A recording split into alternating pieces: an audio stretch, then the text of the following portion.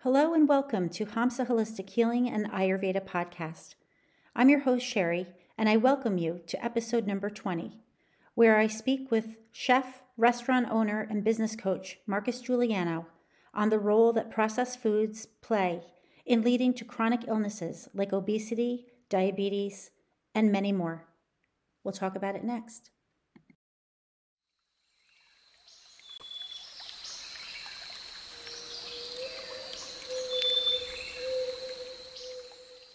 Hello and welcome to Hamsa Holistic Healing and Ayurveda podcast. I'm your host, Sherry, and it is my deepest desire to journey with you down the path to better health, mind, body, and spirit through the practice of mindfulness and spiritual awakening. Here in this sacred space, we will examine how the practice of higher consciousness and self-awareness can actually lead us to an optimal state of physical and spiritual health. We will talk about the various ways to increase our awareness and support one another along this beautiful journey. Thank you for being here and welcome.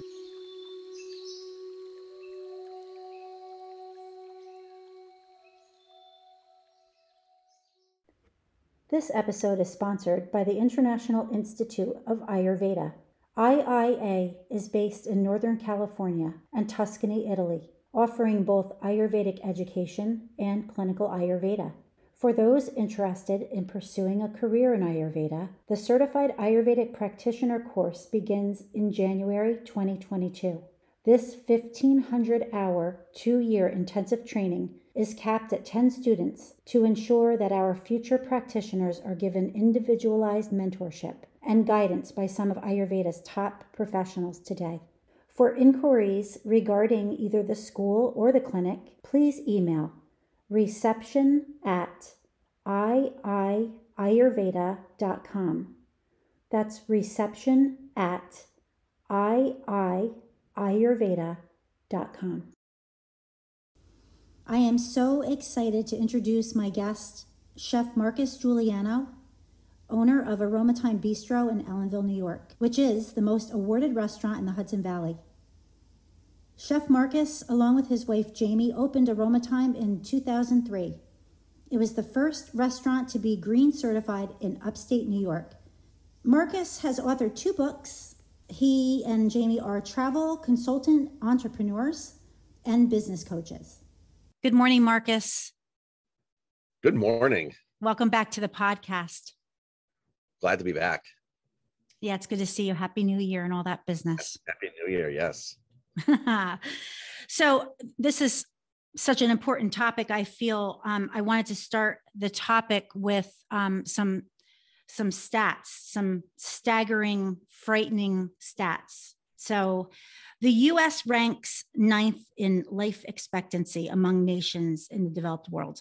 We have a workforce plagued with absenteeism and reduced productivity because of chronic health problems, including depression. 78% of healthcare expenditures are for the treatment of chronic diseases, such as diabetes and heart disease, which are directly related to obesity, poor diet, and lack of exercise. And diabetes has reached epidemic proportions in many populations. Current estimates suggest that the number of persons with diabetes will reach 300 million by 2025. That's 3 years from now. In the US alone, 34 million Americans have diabetes. That is 1 in 10 people. And the majority of these patients will have type 2 diabetes, which most often develops in people over age 45, and more children and teens are developing it. So I have to say, wow, we need to stop in our tracks and really let those statistics sink in for a moment, because we need to start asking ourselves the question, what the heck is going on here? And how are we going to address this and stop this downward spiral of bad health and suffering and turn it around? So I'm actually shocked that we're in the top 10 life expectancy. Yeah. Really shocked. And I think that's only because they keep us alive. And they learned to keep us alive longer. We die earlier and live longer. Right. And we've all know friends, relatives, that their quality of life is just diminished, even though we've kept them alive. The system has kept them alive for longer, but they just don't have a quality of life. Exactly. And it's a shame. But other countries, that are developed nations are, kicking our butt. They are just, and it's not that they have it figured out. They just don't bow down to the food manufacturers and the big pharma and they demand better food. They demand better workplace. They demand better mental health, more time off, so it's never one silver bullet, right? It's the whole thing. And other places just have more of the whole thing. Yeah. Here in America. So true. It's so true. Consciousness plays a big part in this, that if you don't ask the questions, if you're not even aware that you're taking in all this processed food, high fructose corn syrup, to name one big, huge one, and just processed in every way. If you don't ask the question, if you're not aware, then you just keep on that course, not even looking left nor right. And it's just an acceptable part of your life and your existence. Right. People just think, oh, well, it's in my food. It's okay.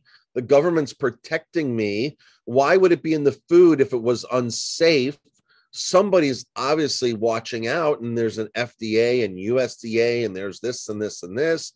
So why would this stuff ever be in my food? They just trust. They're like, well, if farmed salmon was bad, they wouldn't be doing it. So it must be okay. And then somebody will think, like, oh, you want farmed salmon because you want them to give them antibiotics so the fish aren't sick. So, it's, but here's the one statistic that I think is shocking. This is really it really hits the nail on the head. If you look up how much of our income we actually spend towards food in America, we spend something like 6 cents. This is pre-inflation and stuff, but like a few years ago, it was 6 cents or 6%.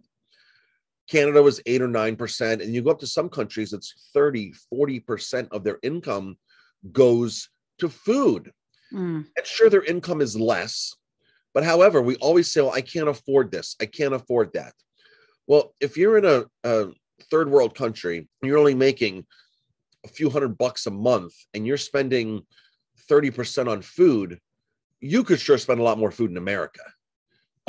Your salary, with what we have here, with the ability to grow things and with the ability to find the stuff and research it, you could spend more than 6% of your income on food and honor yourself and absolutely and live better. Yes. And that's exactly to the point that if you're accepting this, if you're accepting the food supply being subpar and being so manufactured, I mean, it's just, we take a beautiful grown ingredient and we just desecrate it with processing. And so I wanted to ask you the first question: how does processed food behave in the body? So we'll take like cookies. I won't even pick on any particular manufactured cookie, but when we're eating processed cookies or cakes or, any of those things, white flour and sugar, and what's happening when we take that into our bodies? So what happens in our bodies is, especially sugar, our body knows flight or fight.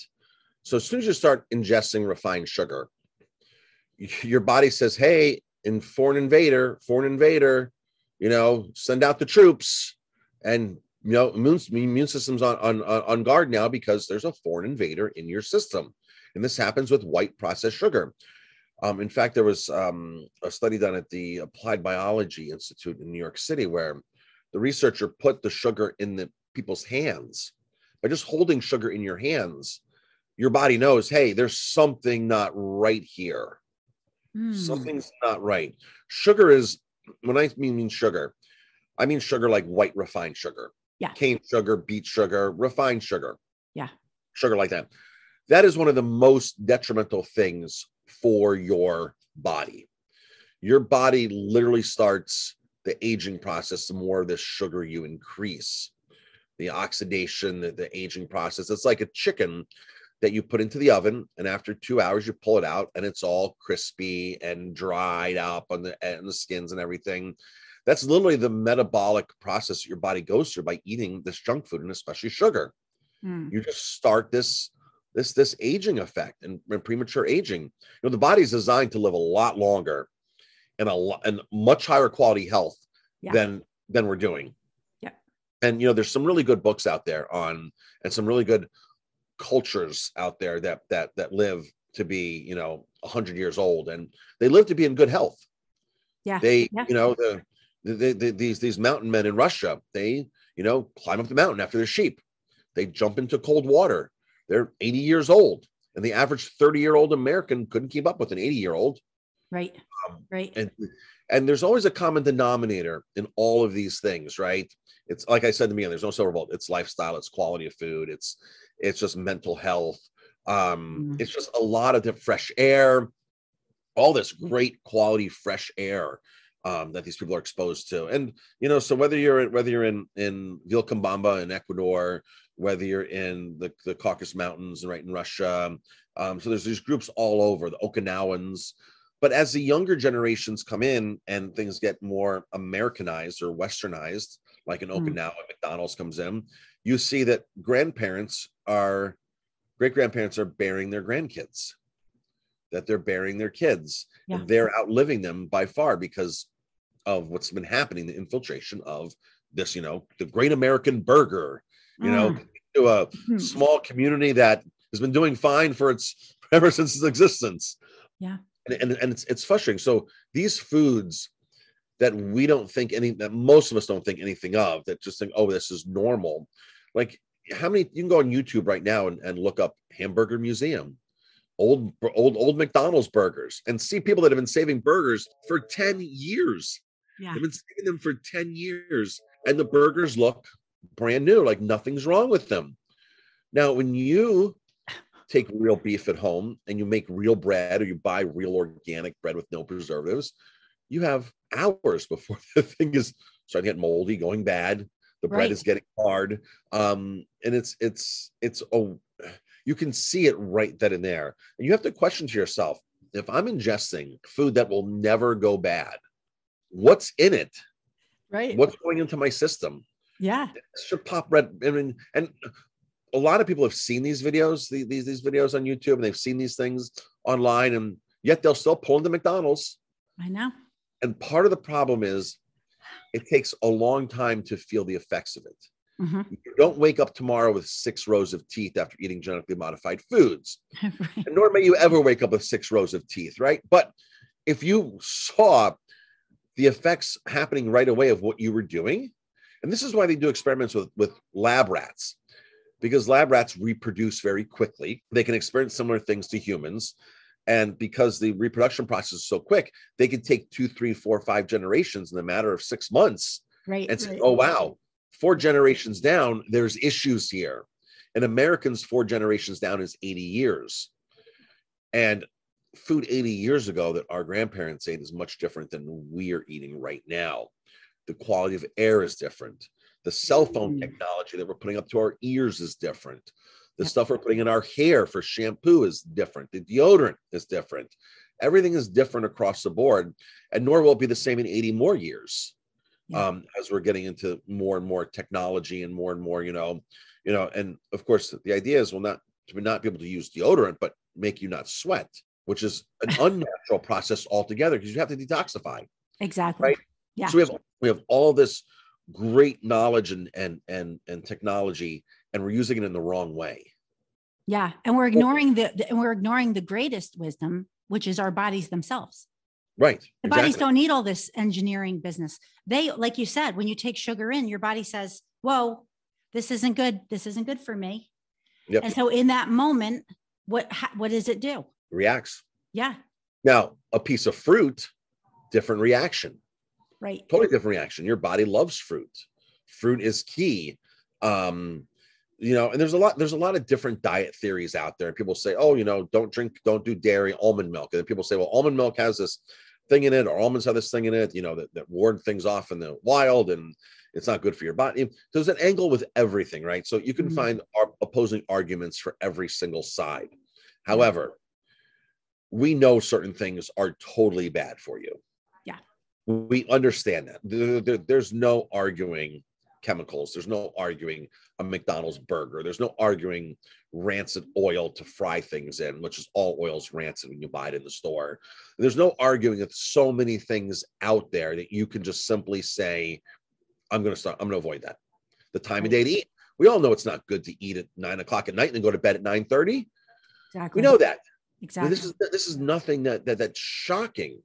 We know it's not good to eat banana split after dinner, but we do it. But we do it. And that's always the big question, right? Isn't that always the big question? Why do people continue to be okay with this? Why that they know that they need to get up off the couch and move, yet they'll sit there and they won't. And so, and I'm not speaking like, from a place of like, I've been there too. I make bad choices of food. Sometimes I do. We all do. Yeah. But I'm aware when I'm doing it. And then the next day I try to do better. But what I do know is that, like you're saying, we know that eating, processed food, banana splits, 9 o'clock at night is bad. We also know that corn syrup, right? High fructose corn syrup is a really bad ingredient. Let's talk about that for a minute. What happens when we take high fructose corn syrup into our bodies? Again, a foreign invader, right? Which, by the way, people argue both sides of this, and they'll mask it up and say, well, it's organic corn syrup. And I went to Whole Foods to buy it. Right. So how could it possibly be bad for my body if it's in Whole Foods and it's organic?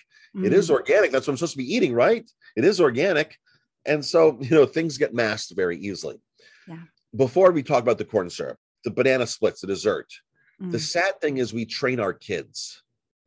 We condition them to eat half of their dinner and then fill up on dessert afterwards. I'm not saying our kids never got dessert, but our kids really never got dessert. Right. You ate food. You ate real food for dinner, and that's what you got. And, there are no cookies in the house. It's all about the environment. People say it's willpower. Well, guess what?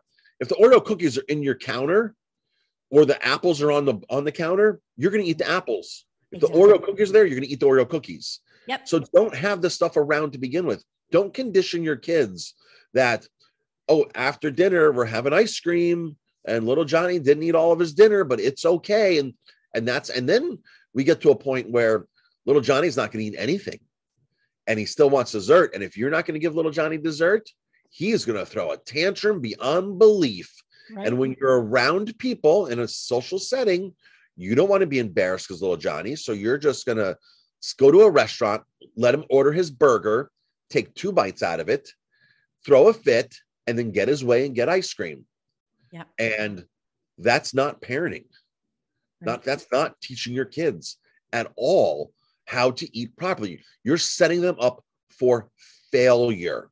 You're setting them up for being sick. Yep. You're setting them up for a lot of degenerative diseases in the long run, but yet we think it's okay and we don't think twice of it. You have to teach your kids how to eat. Nobody else, no other teacher, nowhere else your kids go is going to teach them. McDonald's isn't going to teach them how to eat. Right. You have to do that at home, and you have to hold your ground, and you have to lead by example.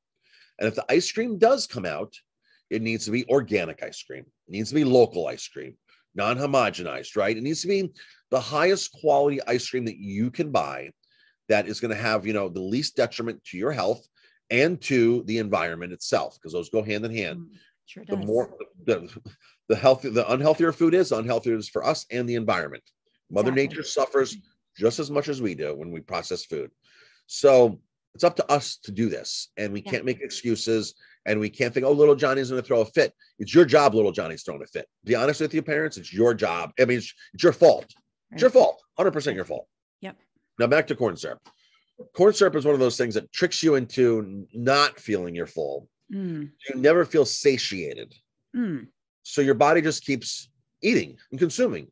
Right. Manufacturers love it because you're going to eat more of their product. And of course, you can do a Google search now and find the opposite, and that's not true, and this and that. But because you can always find two angles, right? This is always about, people always say, well, Marcus, you're kind of wrong, because I just looked this information up. You have to understand that when companies get paid to do studies, it's never unbiased. A company goes in, the Sugar Manufacturers Association is going to go to company XYZ, big research company, and say, hey, we got a couple $1 million here. We need you to do a study that says that corn syrup's okay to consume. And then now they know what the outcome is supposed to be.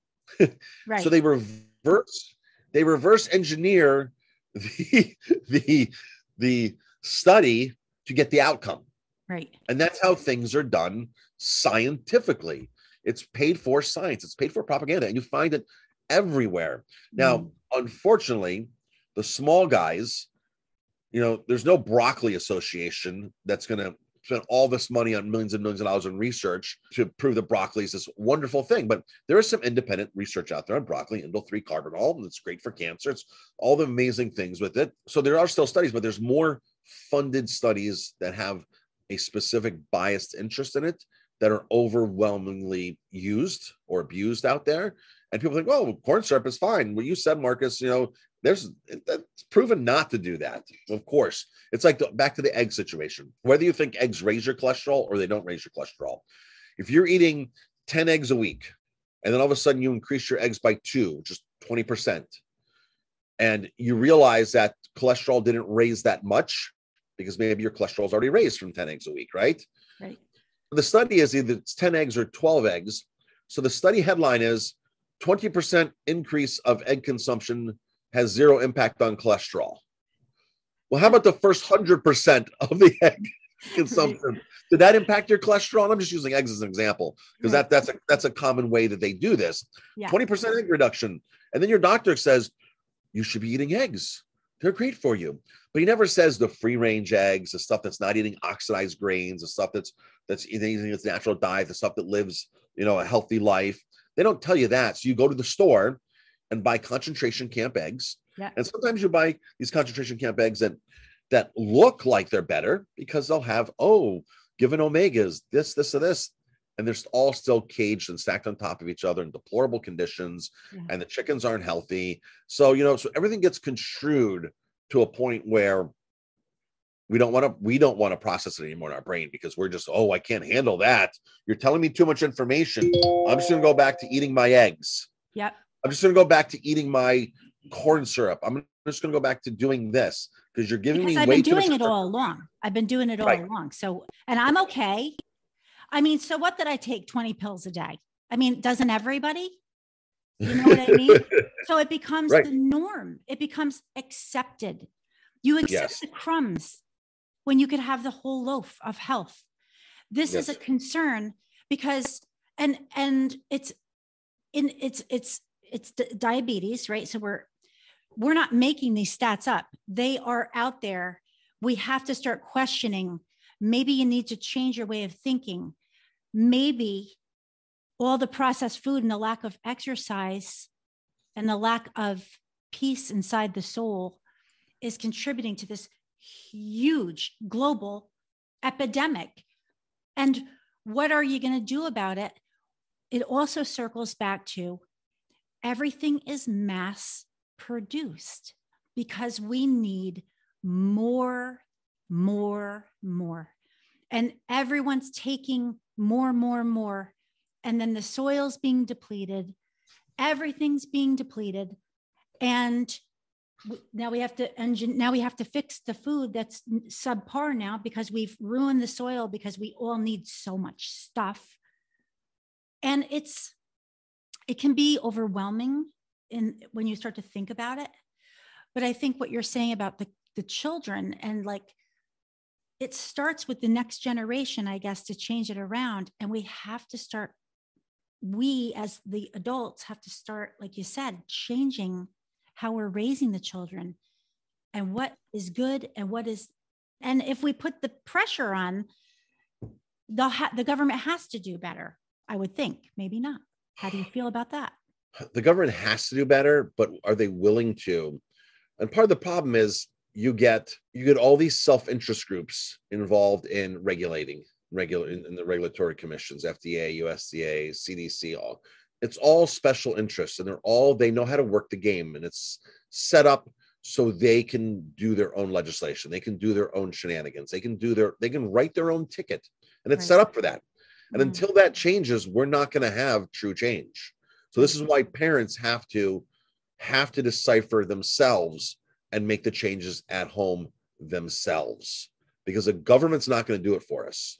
And many governments aren't going to really do it for us. However, a lot of governments are much better than ours, where it's so bad to the point that when you make cookies here in the US, for the US market from a US manufacturer, and that same manufacturer sends them to England per se, or to Germany, they reformulate the recipe.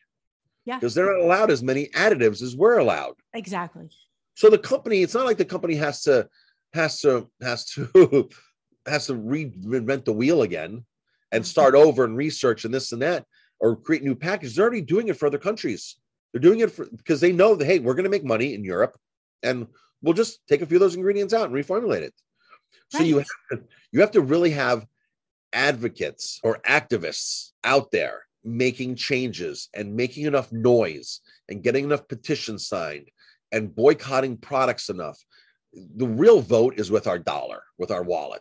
That's the vote that counts the most. And the more people you get on board just saying, we're not buying your product. These companies will change, because you take their money, you take their power. But you have to have a collective initiative for this. And there's a lot of great people out there that have made lots and lots of changes. I mean, one person was responsible for getting MSG out of baby food, and that one person spearheaded it back in the 70s. Just takes one person. The food babe, she's gotten a lot of stuff done. It's one person. She brings awareness to it and gets people on her side and calls manufacturers out. So that's the way we make changes, by creating our own initiatives and taking away their money and exposing them for what they're doing. Yeah, definitely. And also, as a collective society, we have to understand and find out that you don't have to have a disease or an imbalance that takes away your quality of life. And so now you have to take 20 pills in order to just make it through the day, because your joints are killing you. Your GI tract is destroyed. You have diabetes. You have autoimmune diseases. This kind of consciousness needs to change it. That's not normal. That's not okay. And it even goes one step before this, before the pills. Coffee. It's not normal to have all these cups of coffee all day. This isn't normal. People think I can't function when I have my coffee. Well, you know what? That's the first sign of that. Hey, you're not doing something right in your body. If you need a stimulant if you need a stimulant just to wake up, well, I can't sleep at night. I need it. You can't sleep for other reasons. You can't sleep. It's not because you're the coffee. It's other reasons why you can't sleep. You're eating too late. You're not going to bed enough time. There's something else out of whack in your system. So it's just a cause. It's a domino effect. One thing after another, after another, after another, after another. And, there's always a gateway from one thing to another is what this is. Yeah. And do you feel, so we'll talk about specifically diabetes. Let's just talk specifically about it. So type 2 diabetes is almost always related to obesity. And so I don't have the statistics on the American obesity rate. I don't know if you do, but it's high. It's high and it's rising. Yes. And how can we go about this in this short little podcast to explain what kind of food would be good? If you have type 2 diabetes, you were just diagnosed yesterday, say, and you are listening to this podcast and you say, wow, this is scary that I'm part of this statistic of, and I am overweight and I am not moving my body and I am down in the dumps.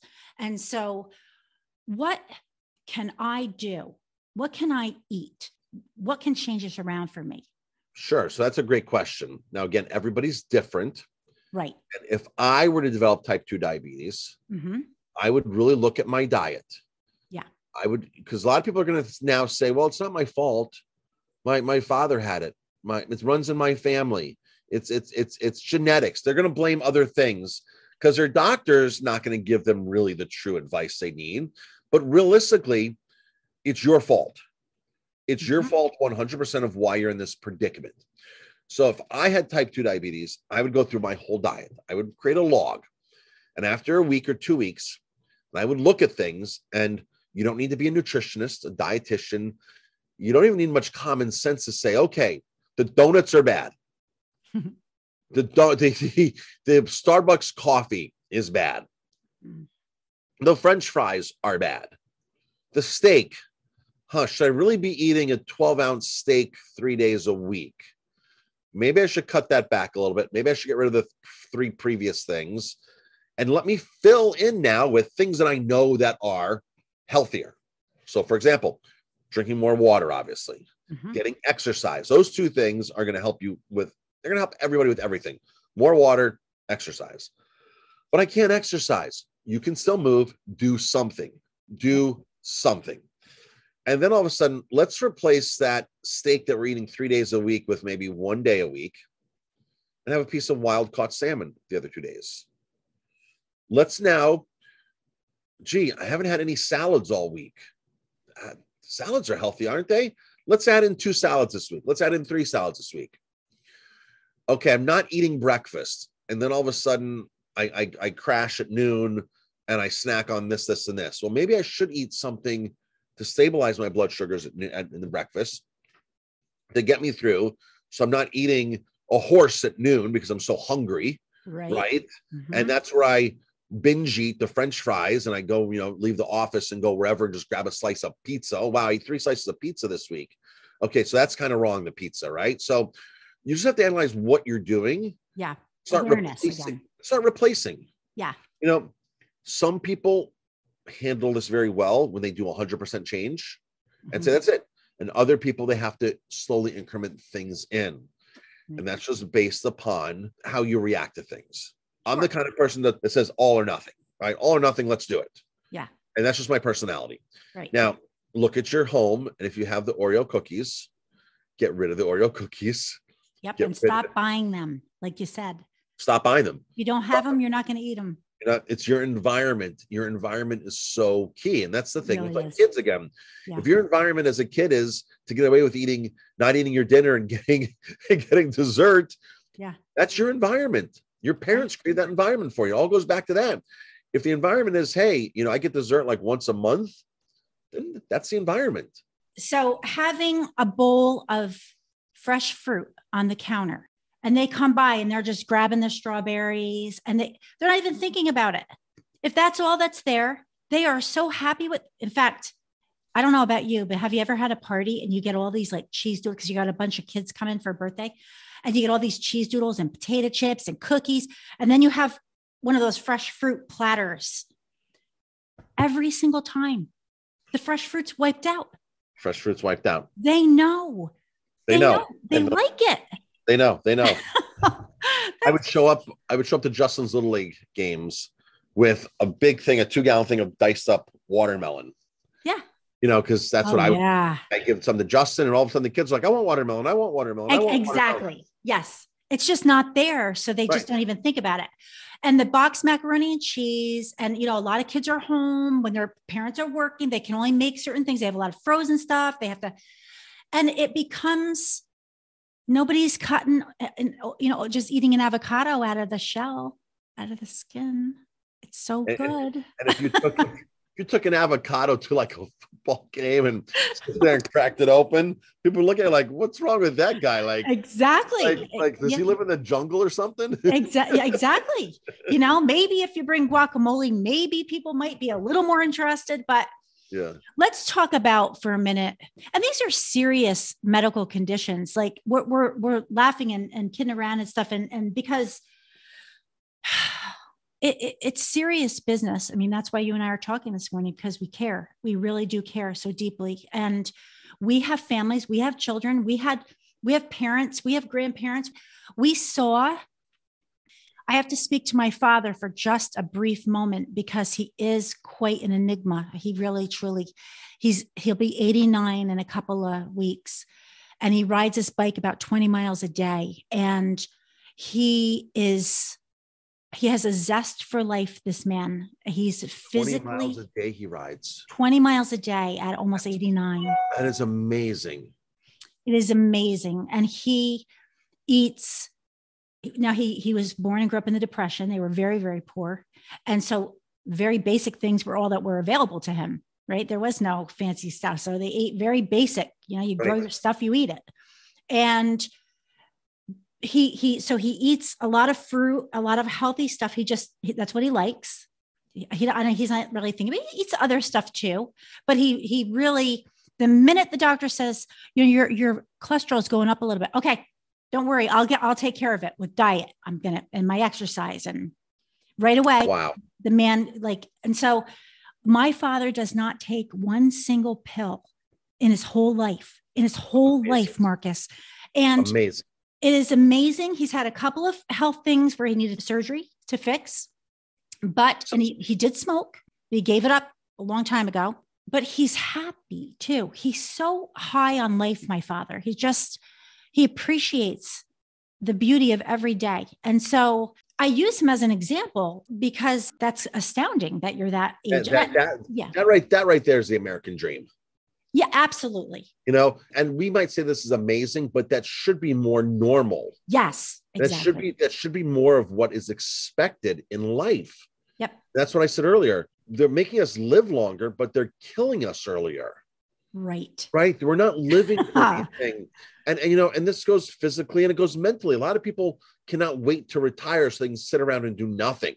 Right. Sitting around and doing nothing is the worst thing. Our bodies are designed to move. Our brains are designed to think. We have these large brains for a reason. Yep. And when you don't use your brain, you waste it. When you don't use your body, you waste it. When you don't, you waste things. And these are things that, just to be alive as a human today, we're extremely blessed. Yeah. Extremely blessed. We got one shot at this. Yeah. And it's just, a lot of us are just making excuses and accepting this sub-level. We're accepting sickness. Yeah, we're accepting what the doctor tells us. Yep. And, I tell people, don't get a second opinion. They're like, I'll get a second opinion. No, get a different opinion. Right. Second opinion can be the same. Get a different opinion. You need a different opinion on your health, on your blood work, on everything. Different opinion. Yeah. I can only imagine receiving a diagnosis that is a chronic situation, can be a chronic situation. We'll talk about maybe a little bit of autoimmune disease. There are so many invisible illnesses out there today. It's fibromyalgia, lupus, MS, RA, just to name a few of where does it come from? Where did it originate? Well, here's your prescription. Take this and you'll feel better. But what about the root? What about the root of the issue? How did this start in manifesting in my body? And how can I go back to the root and address it? Exactly. How do you reset? Yep. How do you reset?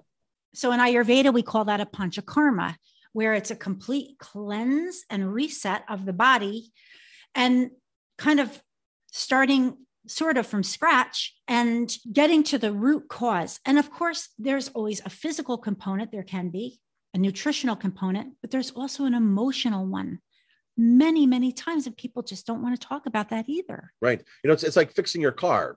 If your radiator's leaking, you don't just keep pouring more antifreeze in. You find out where it's leaking. Exactly. And you fix the leak so you don't have to keep putting more antifreeze in. Right. And this is like taking even a Tylenol for a headache. If you have chronic headaches and you're taking Tylenol all the time, it's not normal just to have headaches all the time. And it's not normal just to take Tylenol, So, and it's sometimes this stuff is not easy to figure out. Right. But it can be something simple, like I'm not drinking enough water. Yeah. Or there's a funky chemical in my cereal in the morning that's giving me a headache. Right. And that your body just happens to be sensitive to or whatever. Exactly. Yeah. So I think from this podcast, I hope that, and I know you're on board with this too, I hope that people will just start to wrap their head around these statistics, not want to be included in any of them because you deserve better. You can have better, but you've got to be your own activist and your own healer, your own researcher. And you have to love yourself enough to go and find answers when you just don't like the sound of something. Now, you said on our first podcast that you were having some health issues, some imbalances, and you went to the doctor and the doctor was going to hand you a prescription, right? And so go ahead and speak on that just briefly. What was your reaction? Well, I took the first couple. Right. And then at a certain point, I'm like, this isn't good. Right. Like, this is not good that I'm taking another prescription. And it was for cholesterol at 28, 29 years old. And I said, no, I'm not taking it. He got upset with me. I said, I don't want to take it. And I had heard both sides of the story on cholesterol meds. And he goes, you have to. And I said, I don't want to. And he goes, okay, I'll give you 30 days. Go do whatever you think you're going to do blood work wise, as far as your diet. Let's do a blood sample in 30 days. But if it doesn't improve, you have to take it. Yeah. And most people would have never even got to that point with their doctor. They just said, okay, I'll take it. Sure. That's it. I'll take it. That's what we're talking about here. That's exactly what we're talking about. So, and if you're willing to say, I'll take it, you should also be willing to say, what are the side effects? What are the downfalls? Should I be supplementing anything else in my diet? Should I be taking anything else? Because is this depleting my body of anything? Right. And people don't have these conversations. So like, for example, statins are known to reduce the body's CoQ10. And for a long time, statins were giving people problems with their legs, wasting away their muscles. And my father experienced this where he couldn't walk up and down his driveway anymore because of the statin drugs. And the doctor doesn't tell you, oh, load up on coenzyme Q10, necessary for your heart, because statins deplete that out of your system. They don't tell you that. They don't give you an antibiotic and say, okay, in between each antibiotic, I need you to take a massive strength probiotic to balance out the harm that the antibiotic's doing. Even though there's good the antibiotic's doing, it's also doing harm. And they don't tell you any of these things. In fact, if you had the conversation with your doctor, like, hey, doc, should I be taking a probiotic? No. That's the first thing they say. No, you don't want to mess up the antibiotic. So they're just not educated on a lot of this stuff. And the doctor I used to go to, who's retired now, he would give you the antibiotic and the probiotic. There's a prescription to both. You take the antibiotic here and you take the probiotic here in between. And you need this so you can recover from the use of the antibiotic. Right. So, and most doctors aren't like that. This is like when I said, get a different opinion. Don't get a second, get a different opinion, because you're going to get a lot of the same opinions. And they're all just, not worth the paper they're written on. Right. So it's a shame. But so just understand that there is a consequence to everything you do. And there's a reason why, and everything's connected. It's a domino effect. Yeah. And, and I know that there are some situations where people have to take medication, but like you said, in the interim, while you're taking it, maybe do some research on your own to find out, like you did, okay, I'll take it, but I'm going to do my legwork to try to change this around, get to the root of the problem so that I don't have to live on this drug, whatever it is. Right. Because we're curing one thing and we're causing 10 other problems at the same time. Another question I would ask your doctor is, okay, doc, you're giving me this medication. What is it like to come off of this medication? Like, is this a medication I can just stop all of a sudden taking? And you ask your doctor, and then you ask the pharmacist, because a pharmacist is really going to be more probably versed on getting off of the meds.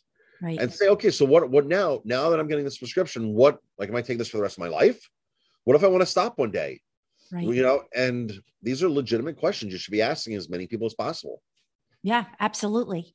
And there's a lot of high blood pressure out there, a ton of high blood pressure, hypertension in people. A lot of it, of course, is obesity related. We're talking about obesity seems to be at the center and at the crux of all of this conversation, it seems. And when you're obese, you're pumping harder. Yep. You're pumping blood through your system at a much harder rate, which is, and when you're dehydrated, you're pumping through at a much harder rate, right? So, and your angst. and you're all the time Your because personality type can. No, I'm totally guilty of this.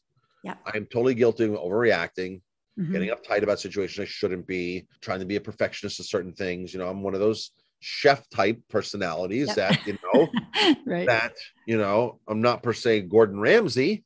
Right. I'd like to see his blood work on one of his shows. Right.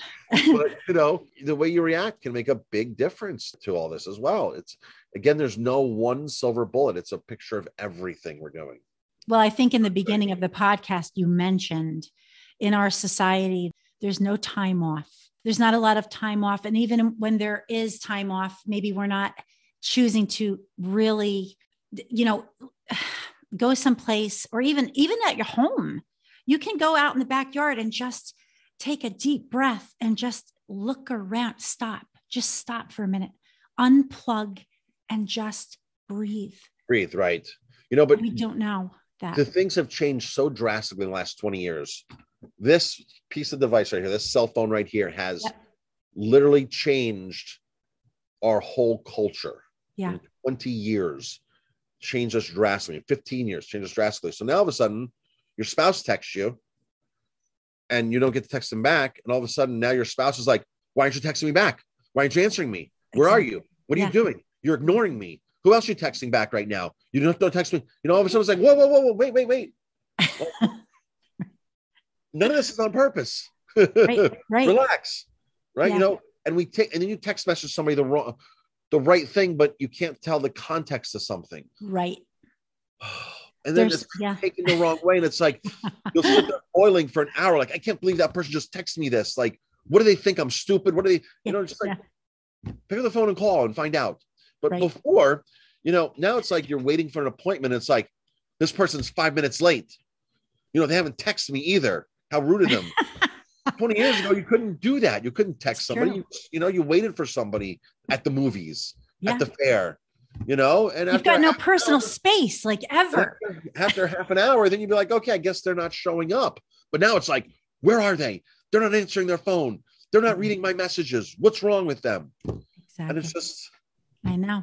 And then the person on the other end is like, oh my gosh, they're messaging me. I'm supposed to be somewhere right now. And they freak out. Exactly. Yeah. And so it raises the blood pressure. It raises the emotions. Yep. And that's across the board. It's like jobs are stressful. Home is stressful. Every place is stressful. And that's why I do the line of work that I do, because I will use this opportunity right now to say, go to yoga, learn how to breathe. You forgot how to breathe. Believe me, we all did. We all did. Because we're in that hypervigilant state all the time. And so we're shallow breathing all the time, which is taking years off of our lives just because we don't know how to breathe. And just shut your phone off, get on your mat, and just go inward and quiet down. Give your sympathetic nervous system a break, activate your parasympathetic nervous system, and chill out for your life's sake. Go for a walk, play with your dog outside, but chuck the cell phone away just give yourself a half an hour, an hour. Marcus, I thank you very much. I really do, for spending time. We could go on and on, I know, forever about this. Maybe the next time we talk, we'll make up some recipes. I was thinking we could talk about, maybe we should take each season and talk about seasonal foods. Ayurvedic. Right, foraged foods as well as you know, foods from the farm, things like that. Yes, seasonal, organic, unprocessed, local, soul food. That's what we need to talk about. So it's the middle of January right now. Our very first wild food in the Northern Hemisphere will be maple water. Within another month right now, maple water will be flowing. I don't know what maple water is. It's what makes maple syrup. I love maple syrup. They'll be out there tapping the trees in another month, right? Middle of February is typically when they start tapping trees, beginning of February. And that's when the water starts flowing. And that water that comes out of those maple trees is so pure. It's filled with electrolytes, all kinds of nutrients. And you don't even have to wait for it to become maple syrup. You just drink the water. Wow. I did not know that. Yes.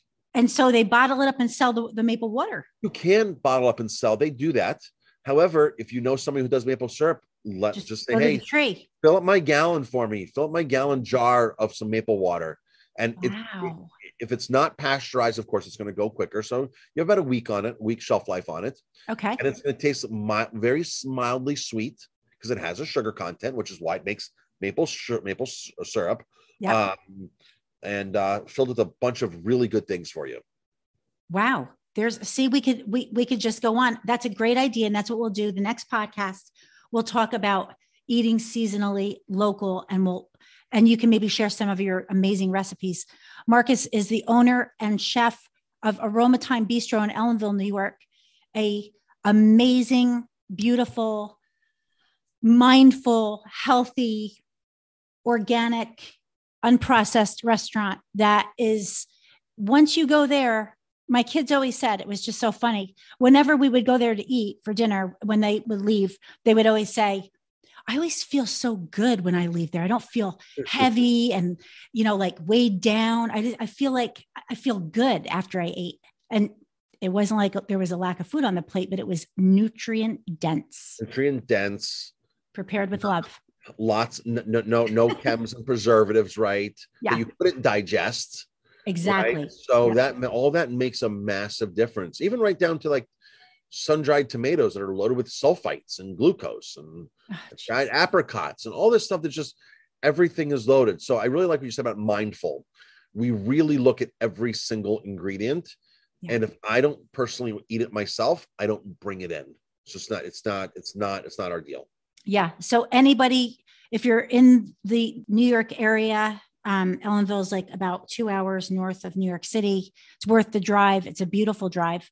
And Marcus and his lovely wife, Jamie, are just beautiful, and their children, and you'll just love it. And so I thank you so deeply from the bottom of my heart for sharing your wisdom and your time and your passion.